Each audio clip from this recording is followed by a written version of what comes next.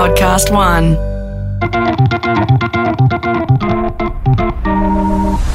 Did you know that Amazon's Kindle was the result of a simple but incredibly powerful process called working backwards? In fact, every idea that comes out of Amazon goes through this same process. And today, that process is revealed in detail by Jeff Bezos' shadow.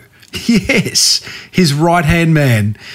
It's a straight-to-the-top episode 539 of the 12-year-old award-winning Small Business Big Marketing podcast. Well, I said, welcome to a small business marketing show where successful small business owners share their souls to take your marketing straight to the lead. Now, here's your host, Mr. Timbo Reed. And welcome back to your weekly dose of Start with the Customer First Marketing. I'm your host, Timbo Reed. You, infinitely more importantly, are a motivated business owner and you are so ready to crank out some great marketing to build that beautiful business of yours into the empire that it absolutely deserves to be. And that is exactly why this podcast exists. It exists for you. So if you love it, hit the subscribe button now and be the cool kid on the block who gets their episodes delivered first. As per usual, team, there is marketing GOLD dripping from the ceiling over here at Small Business Big Marketing's HQ. So let's get stuck right in. So today's guest, Colin Bryar, joined Amazon in 1998 as a key player of their leadership team. He's straight to the top. He then served as their vice president and for his final 2 years was chief of staff, aka Jeff's shadow. That's what they called him in the hallowed halls of Amazon. Jeff's shadow. Jeff being Jeff Bezos, right? You know, richest man in the world. Now, since leaving the world's most successful business, he's co-authored a book titled Working Backwards, which is pretty cool. It's the central principle Amazon has used since day one to guide the creation of every one of their ideas and products. In fact, the Kindle was the first product that resulted from the working backwards philosophy. So, like, this stuff works. So pen and paper at the ready, team, as Colin shares a mountain of gold and then some. He even gives us some candid insights into his old boss. You'll never guess what car he drove until recently. I was quite surprised. I started off by asking Colin what Amazon started out as and what it is today. Yeah, so Amazon started out as a bookseller and only in the US. And the first time I had met Jeff, it was back in 1998. The way he pitched Amazon, he said, we want to build Earth's most customer-centric company and then be the place where you can find and discover anything you want to buy. So what is Amazon today? I still think it has a lot of it wants to be Earth's most customer-centric company. That hasn't changed. What has changed is it's not only just places that you can find and discover everything you want to buy. There's web services, it's a device maker, it's makes movies, and so it's really has morphed into a bunch of other things. But one of the interesting things is that whole customer-centric theme has allowed it to branch off into a bunch of different areas that weren't even thought of at that time, quite honestly. Earth's most customer-centric company also sounds like what Zappos are kind of positioned themselves at. In fact, Zappos have written that whole book about, what is it, creating happiness or something to that effect? Yes, yeah. Similar philosophy? Well, similar philosophy on focusing on the customer, have slightly different ways of going about doing it, but there's not one way to build a customer-centric company, and right. I think that is one of the reasons why Amazon had really pursued Zappos and wanted it to be part of the family, but it operates relatively autonomously. Colin, amongst your roles at Amazon, you were known as Jeff's shadow, which sounds like a very ominous nickname. How did you become the right-hand man to the wealthiest and probably one of the smartest men in the world? And what did that involve, being his shadow? I had been running the Amazon affiliate program, and we were testing around launching some web services, just doing some tests along with the affiliate program. I had been lucky enough for the year leading up to that, been working with Jeff on different areas, and he was familiar with what I was doing and how we were innovating and launching this new thing called web services, which is nothing that AWS is now. It was a different business at the time. It was taking Amazon's product catalog and exposing it to other people. And Andy Jassy, who was Jeff's previous shadow, that's just what it's called internally, chief of staff or technical advisor. It's a one-off job, so it doesn't really have a formal title. Get my shadow. He was transitioning out, and I actually had come home on a Friday evening, and I had got a call from my manager saying, "Hey, can you come back in? I want to talk to you about something." So I didn't live that far, so I just turned around and drove back. And he said, "Jeff is looking for a new technical advisor, and your name has come up, and he'd like to talk to you." And so I went into his office, and he asked me, and I said, "Well, can I take the weekend to think about it?" Which everyone told me I was crazy. Well, why didn't you do that? And so I spent a lot of time that weekend. I wanted to know what the role was, what success was, because it was too important of a role. If I didn't think I was the right person, I would be the first one to say, "Hey, you may want someone else at this time." And I talked to, Andy, who had been in that role quite a bit. And I was lucky enough to know someone who was the chief of staff for another Fortune 10 CEO and a government official, and they gave me good advice. And so I went back in and had that conversation with Jeff on Monday. Things happened pretty quickly thereafter, and so I switched. And so that role really entails, it's a couple things. Before you explain what that role is, because I'm very interested in knowing what Jeff's shadow does, and please lose all humility in answering this question, Colin. What did Jeff Bezos see in you to appoint you as his shadow? I never asked him that specifically. I was asking more about the role than me. But some of it was we were pioneering some of the web services technology. I think, and he had seen that spirit of invention, and that was probably part of it. Another one is I came from a technology background. I was software development manager to start off there, and then migrated more into general management. So I had a good understanding of how technology can help enable Amazon moving forward. And at that point in time, Jeff wanted they call it the S team, his direct reports, to become more technical. So he was looking for someone with a technical background in that role. And this is what I was saying earlier, it's a one-off role, so it kind of changes over time. And so I think I just had the right skill sets, and I had some familiarity working with Jeff during that, probably 12 months is when I was working with him on a couple of other things. So that's my guess, but I was more focused on the role than me on that. So I was very fortunate to have been asked and honored, and I took it seriously every day. And no doubt. What does being Jeff's shadow involve? Describe a typical day or week. Does that exist? Well, I can. So one is to just make sure he's being an effective CEO as possible. So part of it is a sounding board for some of his ideas. And it's not an operator role. I'm a builder at heart, and I realized that this was more an influencer role. And, so making sure that the teams are meeting with Jeff, it's the right people, the right issues are coming out forth, and then going out and working with teams before and after. But then the second part is longer term, as what Jeff had said is, I want to be able to model each other. So you can model what I'm thinking about issues. And when I go somewhere else in the company, that there's someone who he knows and trusts, and, has essentially gone through 2 years of training. So I joke around that that's my MBA is, 2,000 hours with Jeff for those 2 years.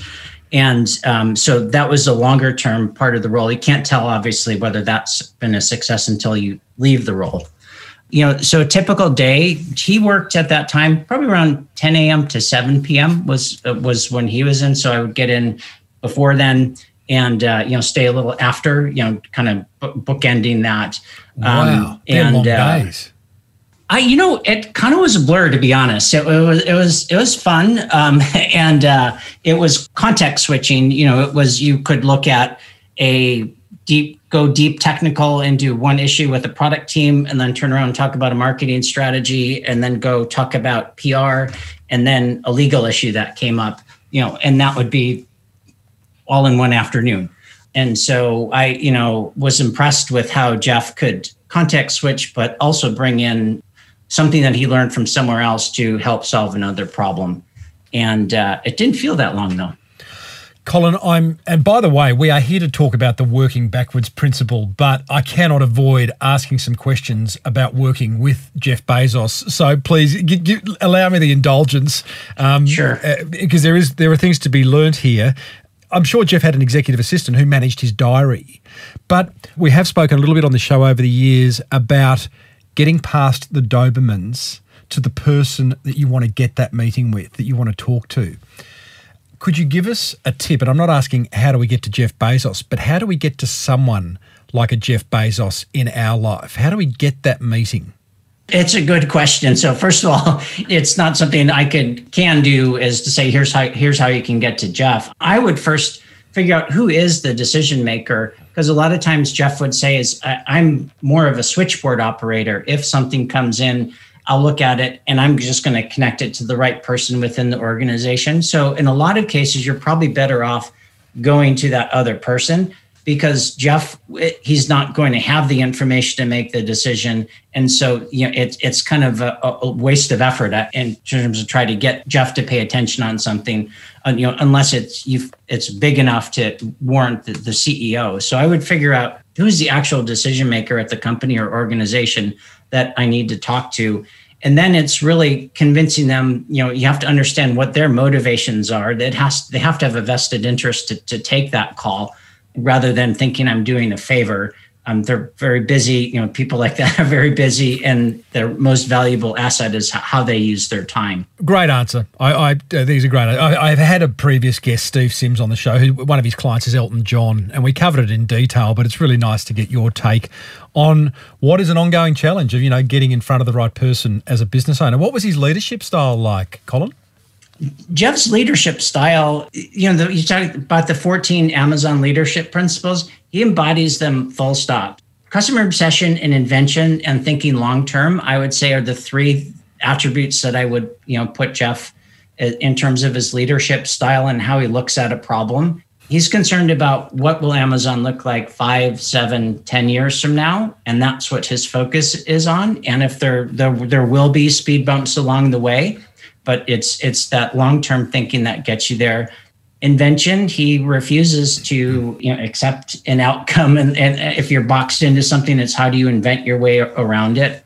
He's obviously one of the, he is the smartest person I've ever met, and I've been in rooms with other CEOs, politicians, professors, just off the chart smart, but he's actually quite humble about that, and has the ability to really, invent and simplify it as one of Amazon's leadership principles. To talk about that simplify, that is often the hardest part of invention, is to get at the core of what the issue is and then come up with a way to move forward.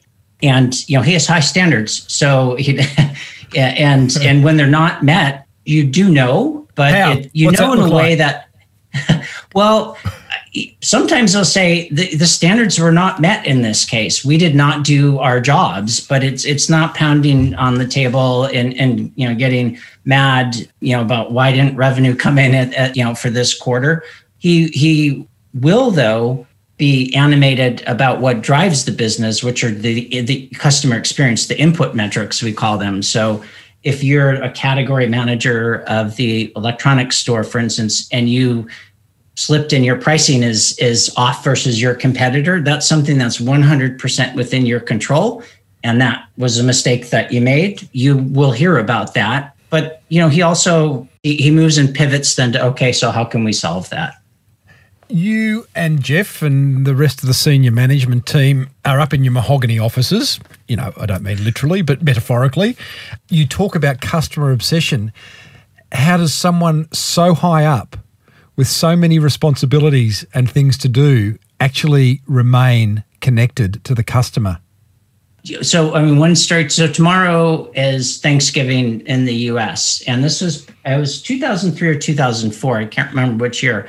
But in the fall, it was actually in early November, we had just launched our food and gourmet store, which, it's not like the grocery store that Amazon has now. So you order food and gourmet items from third-party merchants and get it shipped. And so it was the Friday after Thanksgiving, so Thanksgiving is on a Thursday in the US, I got an email and he sent it out to the S team. And he said, all of our food for yesterday's Thanksgiving dinner came from our new, and it was a Beta store at this point, the Beta food and gourmet store. And, so thanks team for doing this. And then here's a list of things I would fix and change. He also walks the store, or when I worked with him, you could tell his CEOs typically when they go to retail, if they go to a city, they'll walk through their store. Saturday and Sunday mornings, starting around 6 a.m., you could see these emails coming in. He knows most features as well as the product managers who own those features. So you have to find ways to stay connected to knowing the customer experience. Some of it is just trying the different things, but another way to do it is you have to instrument whatever systems that you have to give you those customer metrics, and you can look at them and you look at them every day and you're immersed in them. Then you know when something's not right 6-12 months later, if you've been looking at a metric every day and you just see a little blip. It doesn't take a lot of time, but you have to get the right metrics to look at to do that. So those are the two things, trying, but then also really, I use the analogy of a coffee shop. If you're a single proprietary in a coffee shop, if you're out of stock on this one thing, do people just turn around and leave, or do they order something else on the menu item? Or if the store's too cold or the chairs aren't as comfortable, you have to recreate that in online business when you have so many layers, proxy layers between you and the customer experience. And you as a CEO or as a leader of the organization cannot compromise that. You have to figure out ways to get that information and to basically live and breathe it on a daily basis. So you can't be too busy to measure the customer experience. Colin, is it urban myth or is it true that at Amazon board meetings there is a vacant seat that represents the customer? I personally have never seen a deliberate empty chair set there. Urban myth. I'm not at wasn't at every meeting, but it's not a formal thing about here's a chair and this represents the customer. But I would say don't actually really need that. Just because of the way everyone lives and breathes the customer. It's in the DNA of the brand. Yeah. Yeah, got it. I said it's in the DNA of the brand. Last question about the richest man in the world. What car does he drive? I don't know what kind of car he drives right now. He started out with the Honda Accord, I believe. Back in the day. And then it was Audi, small SUV Audi when I was driving with him. So it was, no exotic car, no fancy thing like that. So not ostentatious. Reality, yeah. Yes, not ostentatious. What are you most proud of your time at Amazon? Yeah, that's a great question. This answer changed as I wrote the book. When I look back on what we were writing about the book is really about how Amazon does it. And when I was working with Jeff, it was a very pivotal time. And so working with Jeff on how to develop some of these things about how do you get people to stop doing slides and writing narratives, the working backwards process was being developed right then too. And then, we talk about breaking out into separable small teams. That all was happening. We were learning how to be an invention machine type company. And so I feel proud to have been involved with that. And, as I talked about being a sounding board for Jeff, some of these ideas were downright crazy. And people, when we said we should go do it, people thought it was crazy when we should not do slides at meetings. So I feel proud that I was part of helping Amazon build the infrastructure and the processes to launch all of these businesses afterwards. It's a little thing, but a big thing. You mentioned a couple of times, no slides at meetings. What you're saying is don't come into a meeting at Amazon with a PowerPoint deck and rely on that to get you through, right? Which is what we see so often in businesses all over the world. What did you do as someone who would used to come in with a deck? You just had to come in and talk? Sounds crazy. Well, Amazon meetings are, from an outside looking in or for a new hire, they do seem kind of bizarre at first. If it's a decision-making issue or you're updating, on a monthly business review, it's a 6-page narrative and the first 20 minutes of the meeting are silent and everyone just sits down and reads. So there'll be chit chat and okay, let's start the meeting and totally silent. for about 20 minutes, and whether you're reading online and putting in comments or writing on a sheet of paper. And, if you had a different lens or filter to measure a different spectrum, what you would see is a massive amount of information being transferred from that document over to the people in the meeting. And what that does, even just the number of pixels in a written page compared to a PowerPoint slide with clip art, it's an order of magnitude different. But what that does is that transfers that information, and it allows a richer discussion to happen for the second, for the 40 minutes of the rest of the meeting. And so and it does two really great things. It allows you to have a much more in-depth discussion and make better decisions. And then the second thing is that a 1 hour meeting with slides and a 1 hour meeting with narratives is still an hour. But so you have to spend that time anyway. But so for an executive who's time strapped, they get a much, much deeper understanding of all of their businesses by using this narrative method, because they get so much more out of that hour than a presentation. I love that. Now, you've written a book called Working Backwards, which is Amazon's central guiding principle. And I love the idea of working backwards. Could you explain, first of all, what it is? And then I'd love you to take us through the process.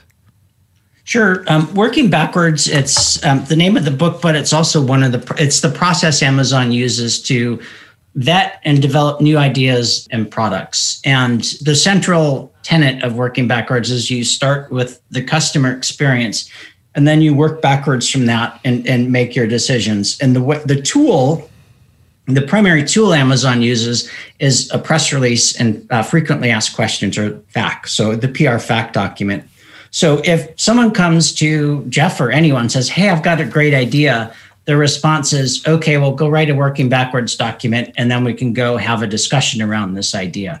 It pushes something back on the person or team that has the idea. The press release, it's a one-page press release. It's may or may not be the one that goes out if the product gets launched, but you have to have the elevator pitch, or the one paragraph that cleanly describes what's in it for the customer. You have to talk to the customer with this press release, and then you can have a quote from a customer, or maybe a quote from the product man who's ever leading that product.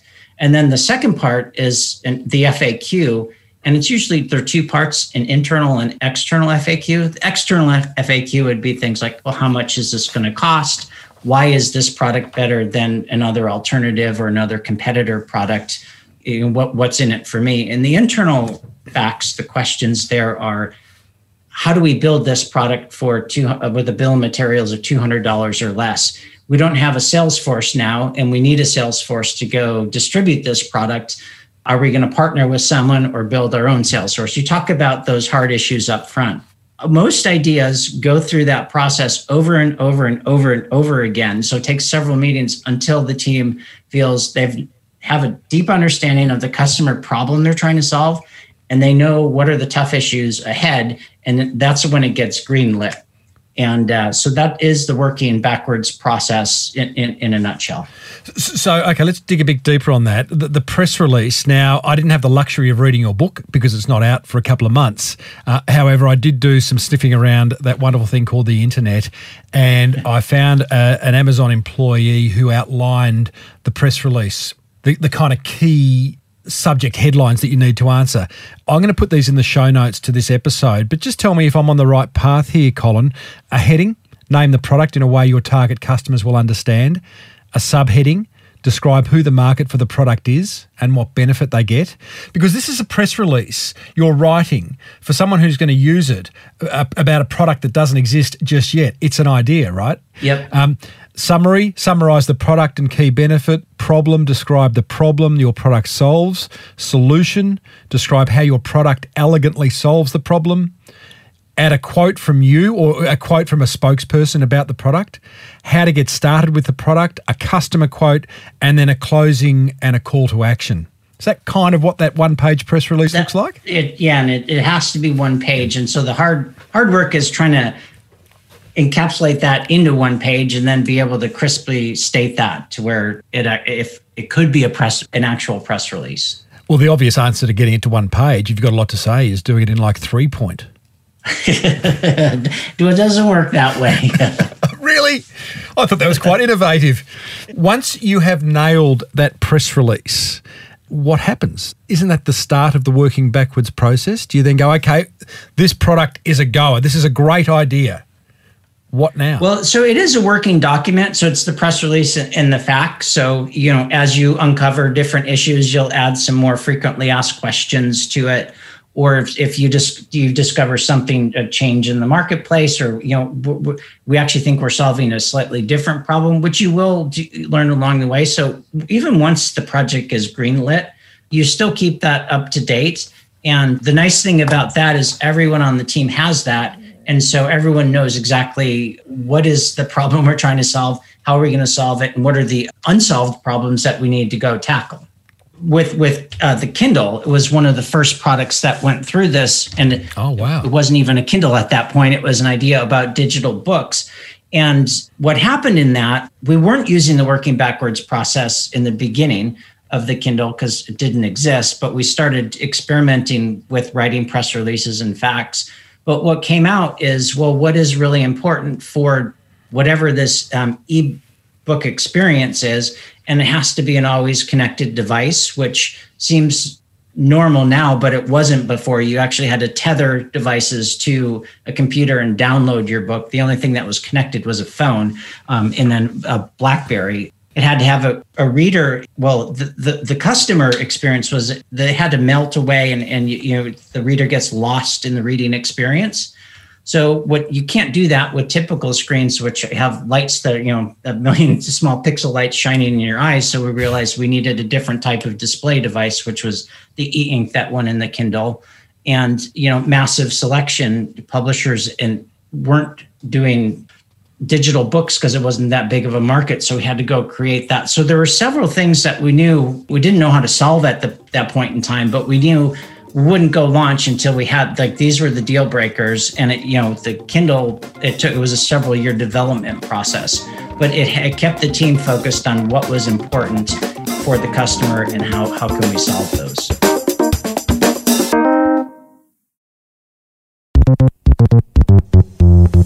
Hey, if my chat with Working Backwards author Colin Bryar is inspiring you to create some great marketing to build that beautiful business of yours, then grab a copy of my popular marketing text, The Boomerang Effect, that'll show you how being helpful in your marketing returns you more customers and makes you more money.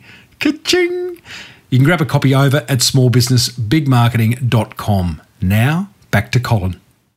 Is the Working Backwards process, Colin, most ideal for what? For new products from scratch, for a new product feature, for a product that already exists? Can you use it for service-based ideas? Where does it shine?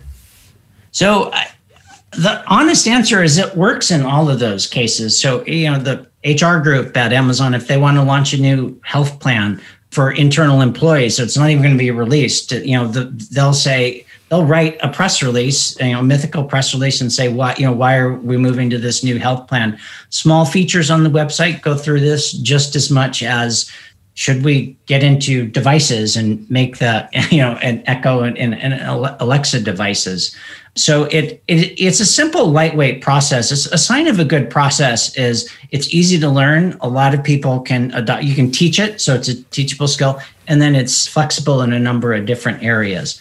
It does get better the more you use it because you have good examples of here's a great working backwards document or process. And then everyone can see, this is what success looks like. Even if the product doesn't launch, most of the ideas that go through this process do not see the light of day, but that doesn't mean that it was a failure. It's designed to weed out the ideas that probably aren't big enough or aren't necessarily bad ideas, but just not the right thing to work on right now because there are other priorities to work on. Yeah, no doubt. I mean, just because it doesn't, maybe 5% of ideas that go through the working backwards process actually find their way to market? Would that be a fair stat? It'd be interesting to do that. But yeah, the majority of ideas that go through that do not make it out to market. And what you're really doing, another thing you're doing here is you're conserving your bottleneck resources, which are, in a lot of companies, are technical software development resources because you're not building the wrong thing. you're spending the upfront time, and it's, these iterations can happen pretty quickly. Version 1, 2, 3, 4 of the working backwards document, because you haven't then, as you build software, it gets more expensive to change the more you build. So, before you can, that's what I meant about greenlighting, before you actually start using some of your precious software development resources, you have to have this fully defined. It sounds like a very creative and innovative business to work, does Amazon. I know Google, I think, give their employees 1 day a week or half day a week to just go off and blue sky think about an idea that could add value to the Google business. And, from my point of view, with small business owners who are a majority of my listening audience, we're all so busy that we don't really get time to think. We'll work the old cliche of working in, not on the business. How did Amazon encourage this kind of creative thinking? Were you given time to do it? Part of having a spirit of invention means that people are just curious. They want to learn. And what's nice about the working backwards process is it pushes something back on the idea generator. Because, you can say, hey, I've got this great idea. And if it's not well thought through, it may sound great. But once you actually uncover all the details, you realize, it wasn't as good as I thought for those reasons. But if people are encouraged, if you have an idea on another area, write a press release and a FAQ. And that's how a lot of products get started. So you can make time to go do this. And, so the 1 day a week, I'm not sure how often that actually happens. And I'm not an expert in Google processes. I personally find it difficult to say, okay, now's my invention time. So I'm going to take off my operating time, and now I'm an inventor. And just because I'm outside and it's a nice day, these ideas are going to pop into my head. I don't work that way. Maybe some people do, but I think that where you get these ideas is really from a deep understanding of the customer experience and figuring out, well, where are their pain points and how can I go solve them? And, these innovations may be little innovations, but if you can have a company where you distribute that and those ideas just keep bubbling up, from all over the organization, that is often just as powerful as coming up with the next big idea. So I think that this way, Amazon does encourage people to go come up with invention ideas and use this process. Colin, you talk a lot at Amazon about obsessing over the customer. Is there any obsession over the competitor? You pay attention to competitors, and I'll give you a couple examples. Pricing is very important in the retail business. You have to know what your competitor is. They're selling certain items for. So there's a whole competitive intelligence group to give feedback. And again, that's a customer experience metric. Our customers, we assume at Amazon, you assume that customers have perfect information. It's nice to act that way up front. And so if they do, you have to get that same information and lower your prices. The other thing is you can look at what a competitor is doing and be inspired by it. I think copying what they're doing and generally is difficult, especially in the business Amazon's doing, because by the time you copy it, they're already on version 2 or 3. So, but you can say, this is a good idea. How can we take this idea and put our own spin on it? Forget Amazon, just whatever company you're in. Because if you purport to be the Amazon of X or the Google of Y or the Zappos of Z, they're probably going to get there. They just haven't gotten around to it yet. Yeah. So, if you have this great idea, you say, well, what can we uniquely add and put a spin on this idea to really help our customers who we know better than anyone else? Yeah, I get it. One of the things Jeff saw in you when he hired you as his shadow was, I think you said earlier, how can we better use tech? He liked the way you use tech in the business and to grow your side of the business. A lot of small business owners these days are still maybe a little bit freaked out by technology. It's not going away. There's a new bright, shiny object every other day taking our focus off what we should be doing in our business. Do you have a view, and it's a general question, but do you have a view on how business owners can better use technology to grow? Yes. So one thing for a small business owner or any business owner, technology changes pretty quickly. So I would ask the question, what's not going to change 3 or 5 years from now versus which technology is going to be the best one? And then how can you use technology to focus on what I know is not going to change and improve that in my business? So you use it in the right way. a company that is purely started, even if it's a small business, on a single technology, you're all in on that technology already. And that's a challenging place to be unless you firmly know that that's not going to change. The second thing I would look at doing is how you use technology and how you build is actually very important. You want to keep it as separable as possible. And there's a trap you can fall into about putting a lot of hacks for quick tests. But if you keep doing that over and over again, then it gets really hard to be nimble. The technology actually is slowing you down than speeding you up. So how you can separate teams and technology is actually very important, because you want to maintain that speed as you grow, as your business idea gains traction. You want to go faster, not slower. And you don't want that technology to slow you down. Now, speaking of technology, and I have another maybe it's an urban myth, maybe it's real, but one of the things I've read about Amazon is that they are going to do, I guess it's not happening yet, but deliveries by drone. Now, is that true? Let me put it this way, I would not be surprised to see drone deliveries. How does that even Amazon work? And other companies. Are you going to look up at the sky and see like 1,000 drones flying over the city of Seattle, dropping off little parcels in driveways? I think one of the things Amazon does well is they take complex problems, they hide complexity. So if drones are the best way to get goods to customers in certain areas fast, that is a complex problem, but that's kind of what Amazon and companies do. They make complex, get rid of the complexity for customers and just make it work. So it's not drones are technology, but they're using drones to cut down on delivery time, to make it their cost structure lower, lower the cost structure of delivery, so you can in turn lower prices. So if it's going to help the customer experience, Amazon's going to do drone delivery eventually. What was the most amazing idea that you came across in your time at Amazon that may be not even to market yet, where you've gone, wow, really? Is that going to happen in my lifetime? I would say that Amazon has some long-term thinking, but really the tactical of how you get there, it is a quarterly and yearly horizon. There aren't many, and certainly you don't spend a lot of time at Amazon on a 5-year or 10-year plan and projections. There are just so many things that can go wrong and that you don't know that will change.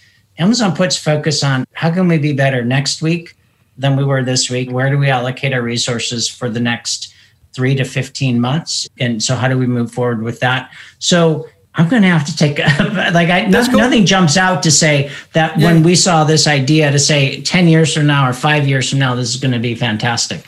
A question for you, but you also might have heard Jeff answer it. But boy, someone coming from Amazon, is bricks and mortar retail dead in your mind? Or what role does it play going forward?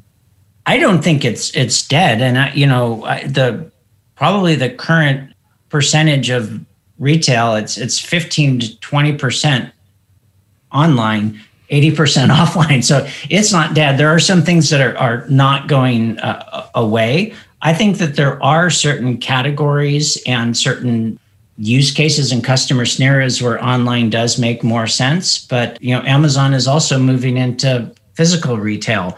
So there is a time and a place where you want to go and either check out a product or, hold it with your hands or get to have the in-store customer experience. I don't think it's going away by any means. And if anything, I think that the companies that will be successful will figure out how to merge those two so you get the benefits of both. Well, there's those examples. I think it was a South Korean subway station where there was a whole wall of photos of different food items that you took a photo of and then dropped past the supermarket on the way out to pick them up. I think there's a shoe shop in Melbourne, Australia, where again, you literally go and view the product. You can't buy the product. You have to then order it online. So maybe the way bricks and mortar retail is used will be different going forward. What bricks and mortar retail is Amazon getting into out of interest? Because it's not happening over here. So Amazon bought Whole Foods, first of all. I think it was about a $13.7 billion. Don't quote me. I could be off by a couple $100 million, but chump change purchase of Whole Foods. They also have Amazon bookstores where it's not just books, it's featuring the Alexa and Echo devices. And then there's the Amazon Go store, which is a cashierless type of store where you scan your phone when you walk in, and there's no cashier. It looks at their cameras all over that look at what you're taking in the cart, and you get charged on your way out. So they're experimenting with a couple of different ways. It still is in the early days on how you use some of this technology to improve the online and offline experience and how you can make them work together. You've left Amazon now. You had some time running Red, help me here, in Singapore. Red Marts, an online grocer in Singapore. Yes. Okay, that got swept up and bought because of your genius. I wouldn't go that far. So you've now written Working Backwards, which I really look forward to reading. I mean, unfortunately, again, it wasn't out at the time of this interview, but a fantastic philosophy that you've covered in the book. Are you then hoping that the conference circuit comes back at some point so that is your plan to be the go-to keynote speaker for all things Amazon, or what's your future look like? The reason my colleague Bill and I wrote the book is, Amazon scaling and doing something big is in your DNA. Working with companies one-off, there are not that many days in the year to have a big impact. So the book was the first thing to really codify the secret sauce of Amazon. And then we'd like to figure out ways to work with companies to help them do it. I do believe that Amazon has fundamentally created a way to build organizations that works. It's been proven to work with digital delivery of goods, business to business service with AWS, online e-commerce, manufacturing and selling devices. So it's already proven. And then it's proven to work in small and large organizations too. Most of these processes were started either when Amazon was relatively small compared to what it is now, or they were started with a few groups within Amazon that were small. So that, the thing that we want to debunk the myth is that, well, this only works if you're a multi-billion-dollar conglomerate, because I think that this can help small companies operate in what we think is just a different way than most companies are used to, and what we think can get you where you're going faster. So long-term thinking doesn't usually, at Amazon, it doesn't mean that it takes longer to get to your end goal. And the Amazon, I think, was the fastest company to $10 billion and $100 billion. And Amazon was actually, now they're the second fastest if you count AWS. AWS, which is a division within Amazon got to $10 billion. Amazon Web Services got to $10 billion faster than Amazon.com, the company. So, long-term thinking doesn't mean just relax and be patient.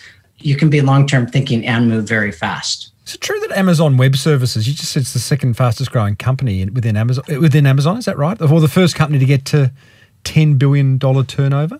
Amazon Web Services got to a $10 billion turnover faster than Amazon, the company that started in 1995, by the time it got to $10 billion. And am I right? It could be another urban myth. I obviously hear a lot of urban myths, Colin, but Amazon Web Services came about because you had a whole lot of unused space on your services that you could then sell to other businesses to use to host things? No, I mean, that's a myth. One simple way to debunk that myth is, at Amazon, we needed it back during the holiday season. So if you rented it out to companies for the first 3 quarters, you can't take it back for a quarter. So it wasn't that. It was just that Amazon realized there was a new way to build software using what's now known as cloud computing, and that our own software development groups within Amazon were starting to adopt that. And sometimes you realize, hey, some of these internal tools that we're building on our own, we should start exposing them to other people. Yeah, got it. Colin, it's been fascinating talking to you. Thank you for debunking the urban myths that I did throw at you. Clearly I shouldn't listen to them going forward. And thank you for sharing the Working Backwards philosophy, because I actually know for sure that it's going to help a lot of business owners that are struggling to bring ideas to market or to filter out the ideas that shouldn't go to market. So I look forward to reading the book, and for everyone else listening, that book will be available in all good bookstores, including Amazon and those in your local high street as well. Working Backwards is what it's called. Colin, thanks for joining us. Well, thanks so much for having me. I enjoyed this. Well, there you go, team. Ex-Shadow to Jeff Bezos and the author of Working Backwards, Colin Bryar. What an interesting fellow with a beautifully simple process. Here's my top 3 attention grabbers from that chat with Colin. Attention grabber number 1. I love, love, love Amazon's approach to starting with the customer and working backwards. Like, it seems very obvious, but not enough business owners do it, I don't think. I hope you can start doing it now. And if you do, let me know. Let me know the outcome. I'm sure it'll be a very good one. Attention grabber number 2. I love how the working backwards approach starts with the owner of the idea writing an internal press release that announces the finished product that is yet to exist. Now, you'll find a full outline of how to write that press release over at smallbusinessbigmarketing.com/539. I'll put it all there for you. And attention grabber number 3, I love the idea of hiding complexity. Amazon has always been at the forefront of this type of thinking. In fact, Jeff Bezos himself wrote a book back in 2012 called One Click. I suggest you read that along with Working Backwards. That's what grabbed my attention. I would love to know what grabbed yours. Hit pause and tell me by calling the Small Business Big Marketing hotline on 0480 015 150. Just like Janine did. Oh my gosh, Tim Reed, it's Janine Coyle here, a photographer in Perth. You cannot believe this.